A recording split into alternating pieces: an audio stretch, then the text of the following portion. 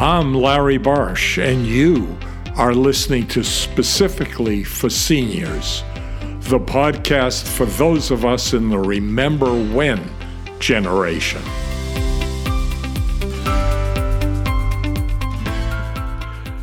Today, I would like to welcome a very, very special guest on Specifically for Seniors. We all know Robert Klein from his more than 80 appearances on The Johnny Carson Show and his more than 70 film and TV credits. He hosted Saturday Night Live twice and was in the original Cheeseburger sketch with John Belushi and Dan Aykroyd.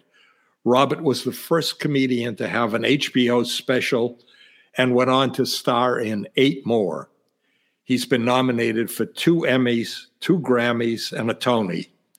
His most recent film, Before I Go, is a sometimes funny but always moving experience. Robert Klein will be appearing June 22nd at the Suffolk Theater in Riverhead, New York. Robert, it's a joy and really a thrill to have you on the podcast. Dr. Barsh, it's a pleasure. I hate to be a schnurrer, but I got a little that's the only dentist joke I'll do, I promised you. I was going to say, take your best shot, but that's okay. No, I avoided a root canal yesterday. I'm very happy. This is called Specifically Senior. I don't know why. Because it's specifically for seniors. What is a senior exactly? That is something I have been trying to figure out. I'm older than you are, and I still haven't matured out of my 20s or 30s. Well, you told me you're 85, and I just turned 80. So who's your pediatrician? No, I go to a guy who I knew since he was in medical school. His ex-wife and my ex-wife were opera singers in Albuquerque, in Santa Fe, in the opera. And I know him all those years. He does all the opera singers. He's on Madison Avenue. And if you sneeze, it's $1,500. When my wife and I moved down here, we were looking for a physician. So I asked a friend, and she recommended a doctor. And I say, is he a good doctor? She said, he's a nice boy. So, yeah, I wonder if there are any doctors in Florida. Rimshot. I have a bone to pick with South Florida, really. I sent 2 perfectly healthy 65-year-old retired parents to South Florida. 30 years later, they were dead. What the hell is going on down there, Larry? You're a scientist. Is it the water? Is it poison in the shuffleboard courts? Tell me. I don't have an answer then for that. I could say the governor, but I won't. I moved down to Tamarack as soon as my father was 65 and she was 64. My father was a textile salesman, and he was very much moved by Arthur Miller's Death of a Salesman because he never really was happy being a salesman. He was an excellent student, Stuyvesant High School, as mathematician, but only went to City College for a semester, wanted to work and wear a tie. His father worked with his hands. And so wearing a tie, was a big deal. My father and mother were born in New York. No one asked any of this, but I feel like telling you. Born in New York, 1907, 1908. Hungarian, all 4 of my grandparents came from Hungary, luckily in 1903, from Debrecen and from Budapest. We lost no one in the Holocaust that we know of, fortunately, although we had a cousin that came over in 1953 that hid from the Nazis in Paris for 3 years. Her dog would bark and the woman would put her in the closet. And go ahead, ask me something. We have a lot in common. My father-in-law was in the woolens business as well. And I had a great-grandfather who was from Kherson.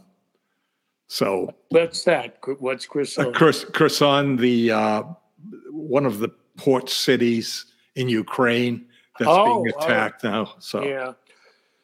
tell I'm reading. I've always been a reader, and I was a history, political science major in college.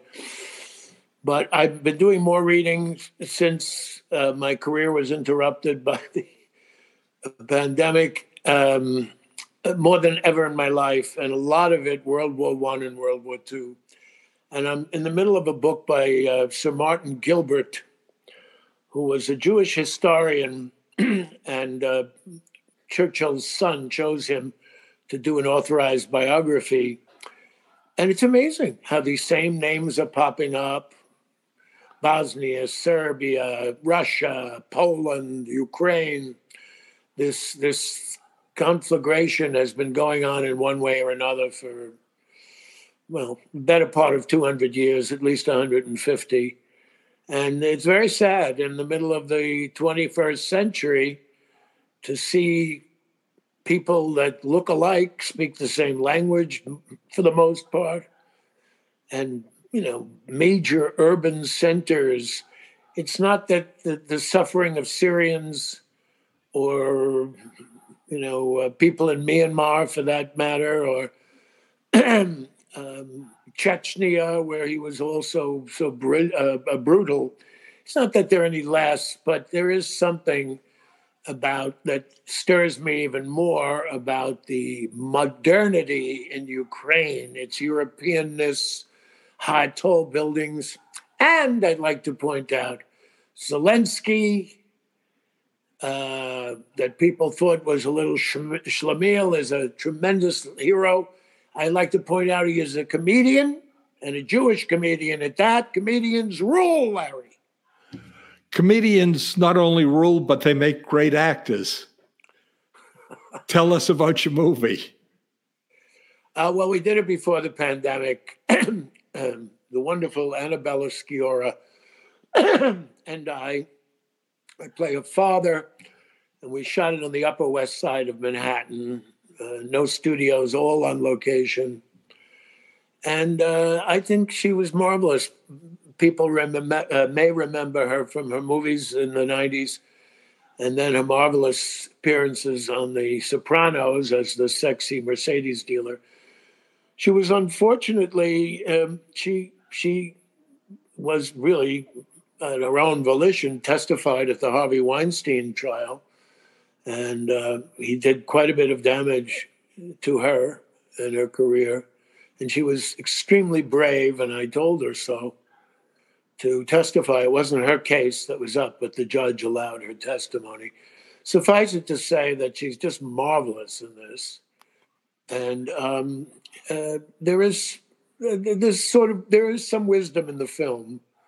A lot of it is the fact that she's a depressed person and so forth, but there is a kind of surprise at the end, and I think it has something to say, and I was very pleased to be part of it. It's an independent film, a relatively low budget compared to the millions and millions, but nonetheless artful. It was directed and written by a man named Eric Schaefer, who has written and directed some features in the past. And I don't know, I've been in about 40 feature films and a lot of film television. It's never been my strongest point. I mean, I would have liked to do some more of them, but the way it turned out, I did a lot of things, so I was never out of work. It was a pleasure to watch a film that didn't have CGI in it. Just no computer graphics. Effects, yeah. I just saw a film. I really admire the older films which are massive but didn't have that, like Lawrence of Arabia or the Longest Day. No computers. Those are extras. Spartacus, thousands of them, The only thing that bothered me about the film was that the worm didn't get credit. Yes, there's a worm involved. In fact, that was the original name of it. God is a worm, and the distributors and the ultimately the producers did not like that title. I wonder why. God, you're bound to you're bound to offend someone, although a worm is as noble a creature as any other. I found on YouTube a video of you appearing in Ted Mack's Original Amateur Hour as a member of the Teen Tones. Did you always want to be an entertainer? No, I always wanted to be a doctor. And my father was on the Today Show with me with Gene, what was his name? The critic, you remember, with the big mustache. Yeah. And he said, Mr. Klein, that he always wanted, my father was very funny, should have been a comedian. He said, did he always want to be an actor? He said, no, he wanted to be a doctor. I figured by the time he becomes one, I'll be old enough to need one. He was hilarious. He had Gene falling out of his seat. And no, I thought medicine was, I had a local doctor, Asa Rosenstein, who could not get into, he had wonderful grades, undergraduate, couldn't get into a medical school because he was Jewish. This was in the 1920s. And he went to Creighton in Nebraska. It's a picture of him with Indians. And I always thought he was very heroic. The Catholics lit candles for him. The Jews lit candles. He came to your house. He delivered the babies. And he practiced into his 70s or 80s until some sort of dementia began to creep in. And I thought he was tremendously heroic, and I thought medicine in general. And I went to Alfred to become a doctor. Alfred was a small liberal arts college in New York State, upper state. And a few things got in my way. Calculus, physics, biology, zoology, reading, spelling, comprehension, behavior, aptitude, attitude. But aside from that? Aside from that, so I went for history, political science, the proper preparation for comedy. I was hit with almost everyone I went to school with became a physician or a judge. My roommate is a retired neurologist, Stu Lesh. She's in Florida doing volunteer work. Wonderful. But it wasn't for me. But it became realistic because you never know. And I went out in my sophomore year at Alfred for a play, The Brothers Karamazov. And I entertained as a kid. I was on the amateur hour in high school, and but I didn't dream that I could do it professionally. My mother and father went to every Broadway show from the 1930s on. Every movie, my mother knew all the movie stars. My mother played beautiful piano. We used to sing around the piano, but to do it professionally is totally different. But I caught on in a wonderful two-man drama department in Alfred. Smith and Brown, both tweedy and pipe smoking. One had been a navigator in World War II with bushy eyebrows and an English wife. They were wonderful. They had such great taste. And at the end of my junior year, they collared my father and they said, you know what, Mr. Klein, he's very talented. And my father, who was born in Brooklyn and was brought up on the Upper East Side of Manhattan before it was Tony, immigrant. And they said, we believe we can get him into graduate school at Yale for drama. My father said, Yale? To be an actor? Did Eddie Cantor go to Yale? And he was half kidding, but he had a point because subsequent to my year of graduate school, I didn't finish. It was a 3-year Master of Fine Arts post-college. That's like becoming a doctor. I wanted to work. But subsequent to that, I was in Second City, the greatest thing that ever happened to me. And I learned, I think, more there, and I got $150 a week.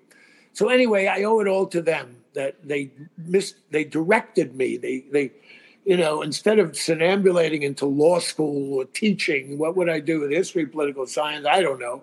I'm not a businessman. And so it was wonderful. They had only recommended 2 people in all their years to Yale.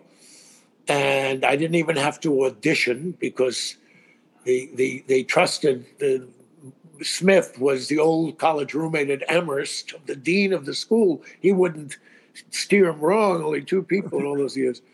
And I made a hit at the Yale Drama School, but I wanted to work. So the immersion was so important that I was now not only in theater, but in an Ivy League context with professional everything. And so that was kind of assuaged my father when he took his head out of the oven when he found out to be a doctor, an actor. So you wanted to be a doctor, not a doctor dentist. Well, there was a snobbishness about that. In your time, you had to take every course a doctor did, including gross anatomy, and you had to carve a piece of chalk. I knew that. Dental expressions. Yeah, no, that was out my sophomore year. So that's how it started, and then I wrote a book, and a lot of it is in there. And if someone wants to buy it, they can get it as a real bargain. Simon and Schuster. It's been out in hardcover maybe 12 years, and in softcover 6. It's called The Amorous Busboy of Decatur Avenue, and you can find it on Amazon, or if you don't want to give them the money, it's available, and it got very nice notice in the Sunday Times book review. I'd like to write another one, but I'm waiting till I'm 140. And that was about growing up in the 50s and 60s? Yes, it actually ends when I'm 25 years old, my first trip to Los Angeles. And I didn't think I would have a career. It didn't begin very well, my first trip to Los Angeles. But I had such an exciting life and career, a lot of things I never could have dreamed of. I was put up in the Bronx. I was to New Jersey once, Washington, D.C. I never went anywhere. I flew first time in a 17, and that was upstate New York, a 20-minute flight to something. I got caught on the way back to school. And now there's only 3 states I haven't been to, and that's South Dakota, Wyoming, and Montana, and I'm certain I want to. If the people would leave and let me just see the big things there. The politics there is absolutely appalling, as it is of America, including your great state. Let's not even get involved in that discussion. Why not? I know that maybe some people are you're already in the business. You don't want to offend. It's not you saying it. It's me saying it. They don't like me. When I was in practice, there's a lot about it I don't like down here. What you want. If they start having open carry, I'm out of here. I don't like this new bill.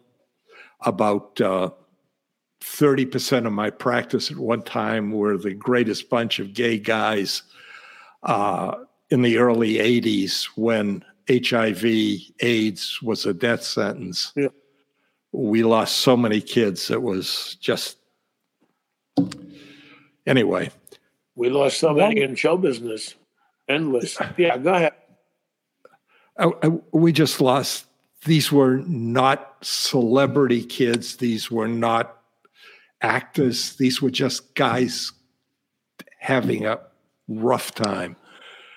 I even remember the name of my first AIDS patient. Anyway, and that's where my wife, who was managing the office, was incredible with these kids.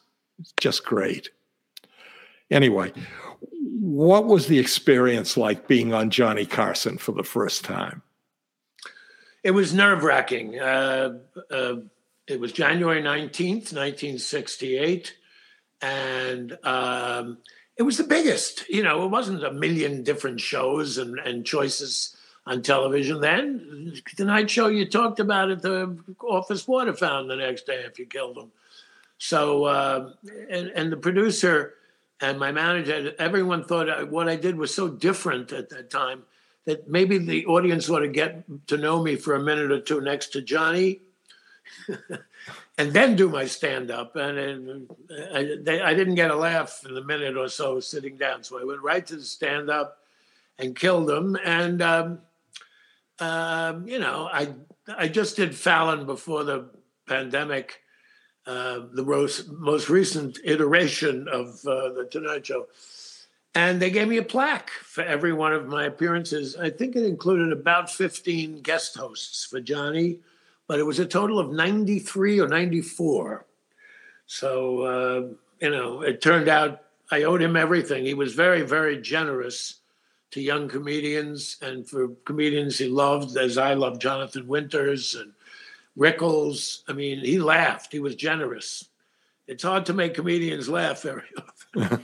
So I owed everything because I never wanted to do a sitcom early in my career. I could have done the Wayne Rogers role on MASH opposite Alan Alda. And Wayne Rogers only stayed 1 year.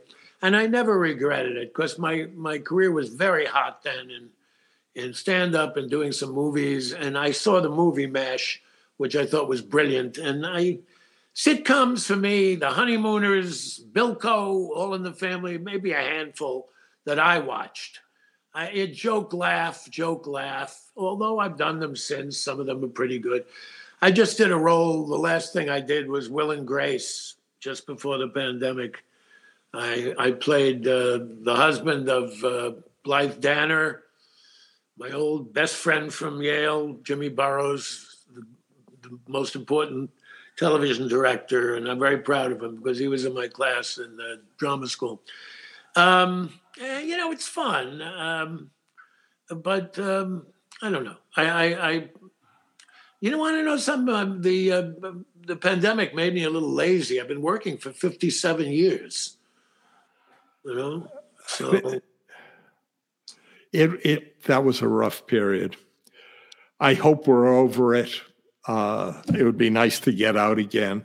Well, that's the thing. I feel sorry for especially the young people of the world, for so many people who it affected. But to me, I had just been working hard in Florida, as a matter of fact, at some theaters and some big theater communities, whatever.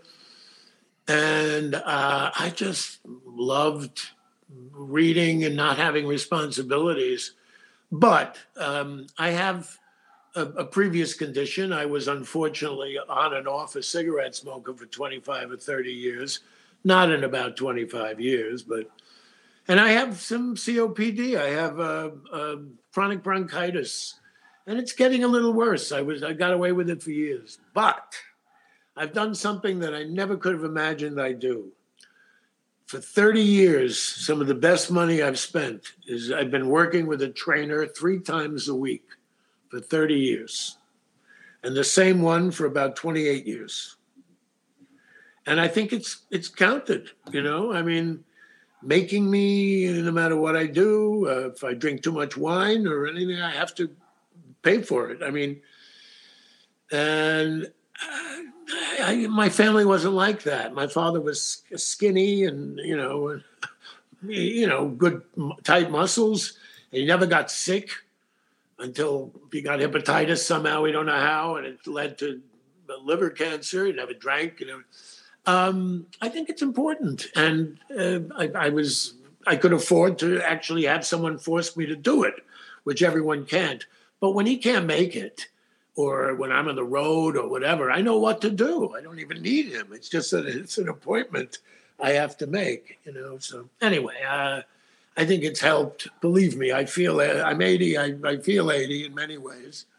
But I think that and working and reading and, I think keeps me reasonably sharp. I have trouble with names and nouns. And everyone I know Who doesn't? They have for the last 25 years. And, why did I go in the kitchen again? That kind of thing. And I memorize my lines as easily as I ever did when I have to for movies or stuff. That helps. So, I remember the late Mike Nichols. He directed my first Broadway show, Apple Tree. And I was in a movie directed, Primary Colors. Mike used me like clockwork every 37 years. So we're backstage at this tribute to Jules Feiffer, the great cartoonist, and he said, I have you in mind for a role in theater. I said, Mike, I really don't want to do Broadway anymore. He said, do you have trouble memorizing lines? First thing he said. I said, absolutely not. I just don't want to show up 8 times a week and do the same thing over and over again. Live theater is fantastic. It'll never be replaced.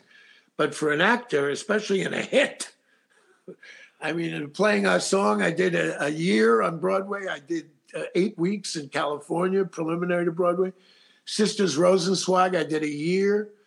I mean, you say the same thing every night, drives you nuts. I can imagine. When I was teaching, I couldn't give the same lecture twice because I got bored. Well, how about, cavities, the same procedures? I don't know. Although medicine and dentistry present different problems all the time. Listen, Doc, you sure? The other side, I noticed something. Yeah. You hosted Saturday Night Live twice, and you starred in the cheeseburger sketch. What don't we know about that sketch? A lot of laughter in rehearsal. Gilda Radner and Madeline Kahn were 2 of the funniest women I ever knew. I knew Madeline very, very well, long before she became a star. And they both died of the same thing, ovarian cancer. But Gilda Radner was hilarious, and the whole sketch was so funny. I did the 5th show in the series, the very first year. And I gave Lorne Michaels, who has since become one of the most powerful people in international show business, who was a little pisher from Toronto. And I told him, don't do it live.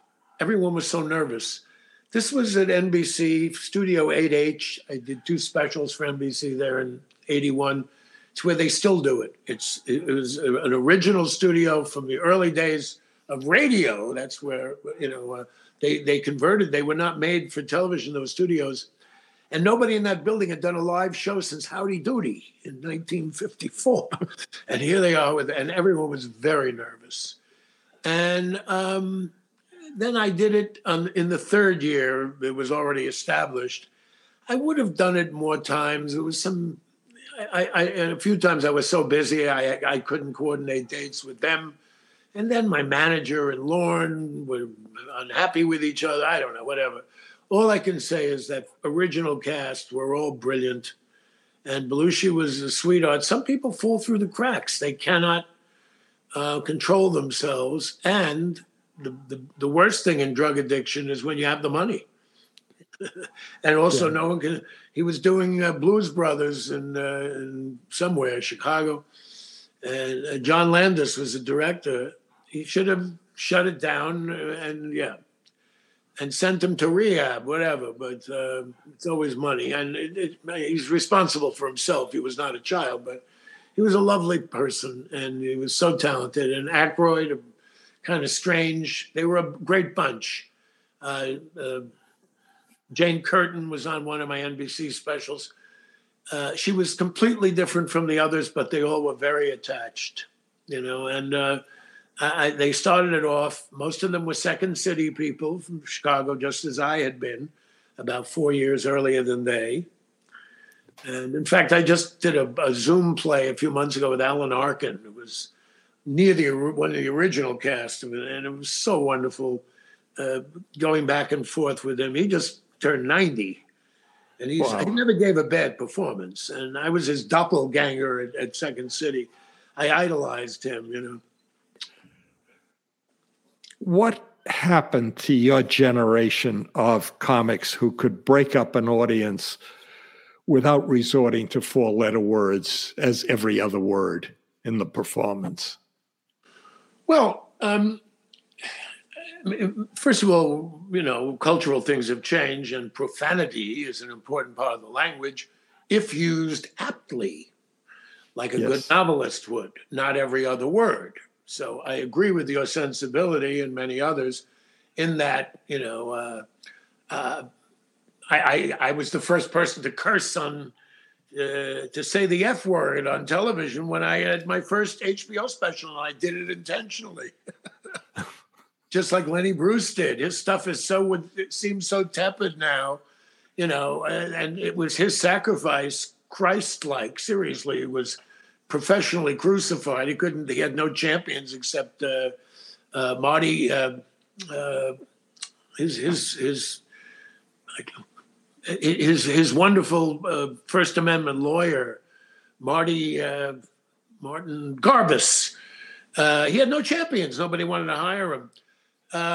So he paved the way, and now everyone, it's just part of the discourse. Every second word is bleep. Bleep is always exciting. There's a lot of talent out there. You want to know something? Show business has always been so all-consuming and without question competitive and so forth. When the taxi meter is off, I like to be off duty. You know what I mean? I'm not really up on everybody. I know that there's a lot of profanity and that it becomes, I watch this court TV and people show up, their son is up for murder. They're wearing an undershirt, so the two are somehow connected. There is an absence of elegance somehow that has crept in. And also use of the language.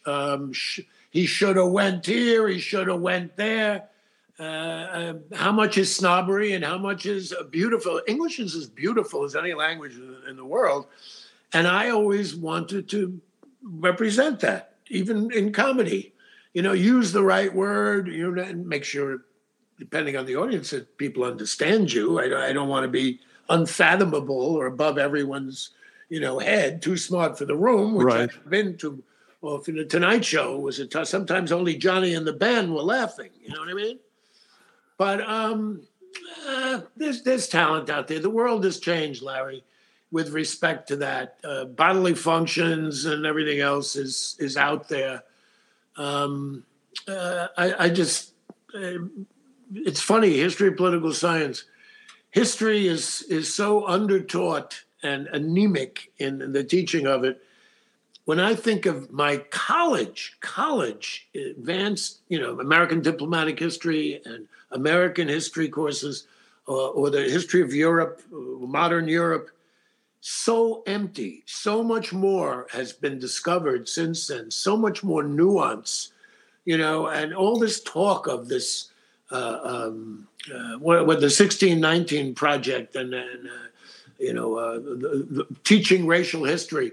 How many people knew until recently, even if they knew, that the White House was built by slaves and the Capitol was built by slaves?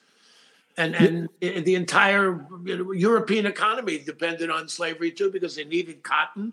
And cotton was the machine that produced, human beings were the machine that produced the cotton. It's so complex, never been taught, and they don't want anyone to hear anything they don't like. And it's become so politicized.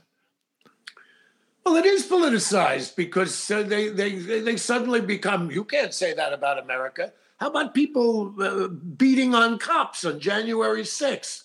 I'm not even sure most of the police unions have condemned it. It's okay to break the rules when you believe. Democracy is just a piece of paper. If you don't agree that candidate A won and candidate B lost, we're lost, And there's Putz, Trump, who was, who has a golf course about 2 miles from my house here in Briarcliff. Hey, let's not get started on him. Go show business again, or dentistry, or the Boston Red Sox, whatever. You're a Bostonian. I love Boston. I used to love Jacob Wirth, that restaurant. You remember Jacob Wirth? With guy with sawdust in the floor and bratwurst. And lockovers. And what? A restaurant called Lockovers. I don't know that one. That was supposedly legal seafood. And the place we used to go down to have a big prime rib, the famous one you sit at a long table. Are you sure you lived in Boston? I did, but it's been 20, 25 years. Oh, my God. I'm old. Well, you look great, by the way, and you definitely have your marbles. You're doing well. Thank you. You mentioned smoking. I got to credit Bob Fosse for saving my life on that one. My wife and I went to see All That Jazz. I came out, had a cigarette, and she said, "Do you have to do that?" And I said, "Never again." Wow. So you didn't stop in 1960 when that's when my father threw us away when the report came out. By the way, my important manager for the first 24 years of my career, Jack Rollins, Charlie Jaffe, they managed Woody Allen and Dick Cavett, and their names are on all the Woody Allen films. And he was a wonderful man. He lived to be 100. And he smoked 8 cigars a day in this closed space. Everyone that worked in that office died prematurely. He lived to be 100.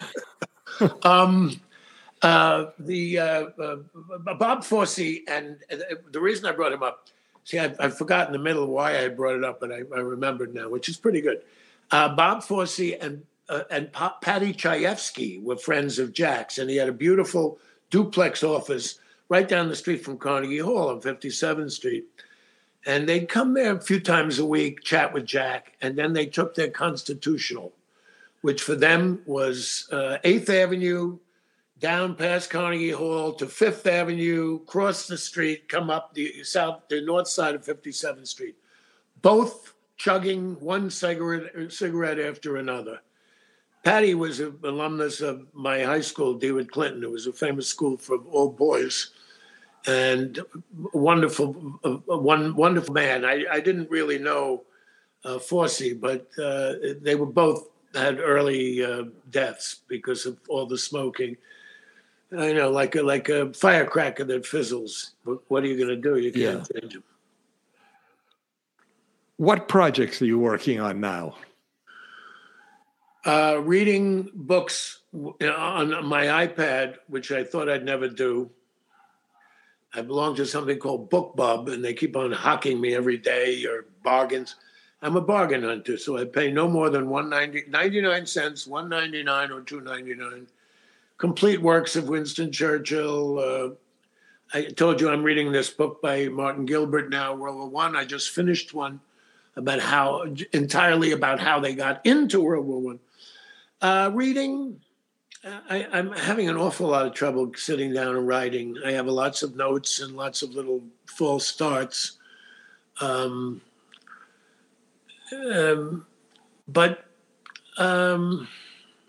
really, I have a couple of shows in June, one at the Suffolk Theater and one at Monmouth College in New Jersey, where I have an honorary degree. I have 3 honorary degrees. So if one is a doctor of humane letters, so if a humane letter is sick, I can cure it. I have no idea.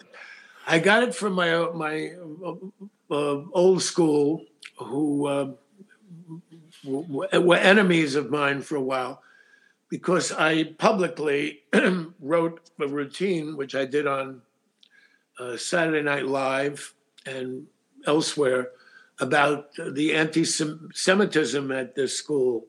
There were 6 fraternities. It was the only social life. There was no alcohol within 13 miles of the place. It was a Seventh-day Baptist village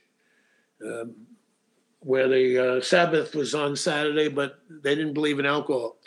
And we were college students. With an 18-year-old, you could drink. So the only place you could drink was the fraternity house, the only place you could have parties. And 4 of them were white Christian only. And the administration tolerated this for years. And I went up to one of my choice, and they couldn't take 54 boys in, only allowed 25. So my first year, I was a social outcast. I never forgave them. And they petitioned me, the president of the school, and this and that. I did accept the honorary degree because of my wonderful drama department, who was so proud because I was starring in Broadway then, and they're playing our song. I was nominated for a Tony. I rented a plane and flew my wife and I up there. It was beautiful. I did it only for them. And since then, I mean, it's nothing like that. In fact, the fraternities behaved so badly that for the last 15 years, they're forbidden. 2 students died within a 20-year period from drunken hazing. And one from Monmouth and one from Columbia College, Chicago, which is a wonderful school, purely show business school.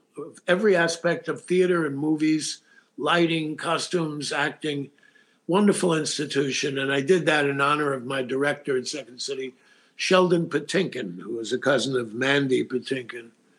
And, what did I tell the students? Try your best, be optimistic, because I started from nothing. I had no connections, nothing. And you need some good fortune, too. This has been great, Robert. I'll tell you.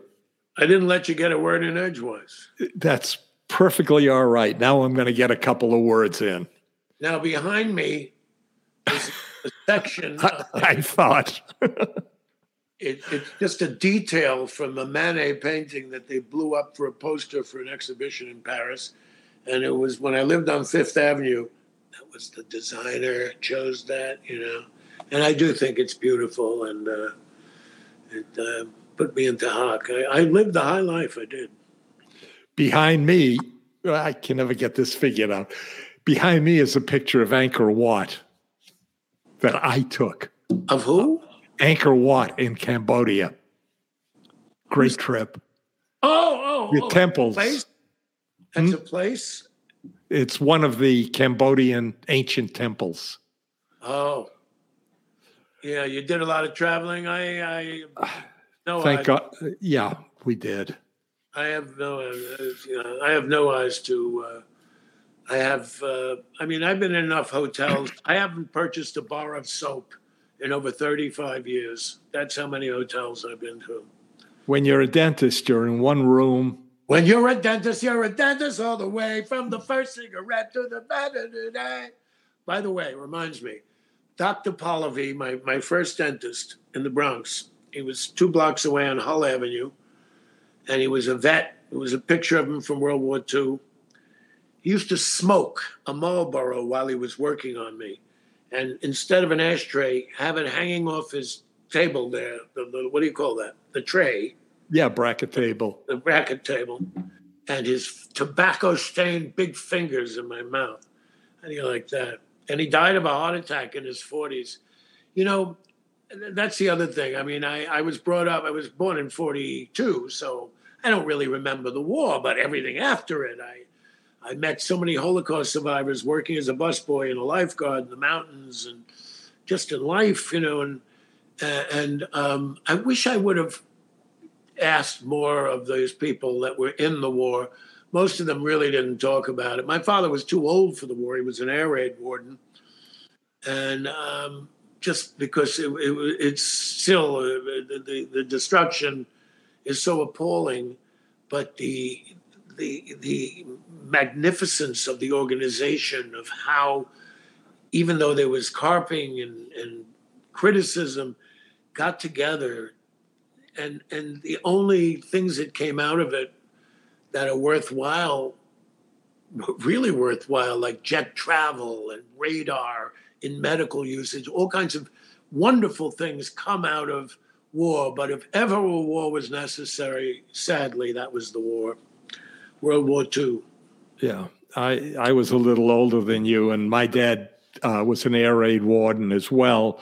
But I remember bringing scrap metal and old Crisco, used up Crisco to the collection centers. Yeah, and how people cooperated, and how after the war, 46, 47, we all got vaccinated for smallpox. Then we got polio. Polio. We got vaccinated, and no one gee, and no one thought of it as, it's my body, even though 4 trillion people have been vaccinated. No, it's your responsibility because you breathed. You can't smoke in a restaurant because the smoke goes. So why should you be unvaccinated? You know, that's it. There's a big discussion in New York about Kyrie Irving, the basketball player, who also said the earth is flat. And they're making it into a cause celeb and blaming the mayor. The mayor's mandate, or the legal thing, was that if you have a business in New York of a certain size, everyone has to be vaccinated. So they're going to make an exception for him. It is true unvaccinated players are coming in. There's a certain absurdity to that, but I don't know, man. I don't know. America used to, it's like, I'm very, very worried for the democracy. I hate to tell you. It makes me feel a little bit relieved to be old, although I have a son and his wife, and, you know, but this is a little scary what's happening. Tucker Carlson defending Putin and the president of the United States, Trump defending this scum, this former spy, you know, whatever. Hey, look, I worry about it for my grandchildren. Yeah. I don't have any grandchildren yet. I know they want them, but we'll see. They have a dog. It's an intermediate thing. But I'm afraid if they have a child, they'll get so used to the dog, they'll put down for the child a bowl of meat and a bowl of water. This could happen. Well, the other thing is my dog right now is 5 years old. It's a miniature poodle. They live to be 15 or 18. I've got him trained to take me to the vet when my time comes. I know, it's a race. What do you call that? A benefit something thing? Like, I wouldn't do a complete mouth on me if I were a dentist, you know, even if I needed it. There's always Gerber strain pears, you know that. Yeah. That's probably what they give you in those things they advertise on television. In 1 hour, they implant every tooth. It's perfect. Yeah. And then the day, and then on Tuesdays and Thursdays, they grow hair. Listen, it's a pleasure. It's a pleasure. Listen, now, see this. I want to see this recording. Now I want my few words. When you start a podcast at age 85, you ask friends, medical colleagues who admittedly think you're crazy to be on. And then you search the internet for real celebrity, not expecting to hear from anyone. Most of the time, people don't even bother to answer and say no. And then you have the rare, distinct honor of getting a reply from Robert Klein, who actually says, call me. Robert, this has been an honor, a privilege. Thank you for being on specifically for seniors. Thank you for being so gracious with the technical problems we had. Larry, can we do this in cash instead of the chote? I got $1 in my pocket. Get it for the money, okay? I'll send the $1. All right. Please consider this an open invitation to come back anytime you feel like talking. It's been fun. It's been great. Thank you. Good luck. Take care. Bye-bye. If you found this podcast interesting, fun, or helpful, we'd appreciate it if you tell your friends and family, and click on the follow or subscribe button wherever you listen to podcasts. Until next time, I'm Larry Barsh, and you've been listening to Specifically for Seniors.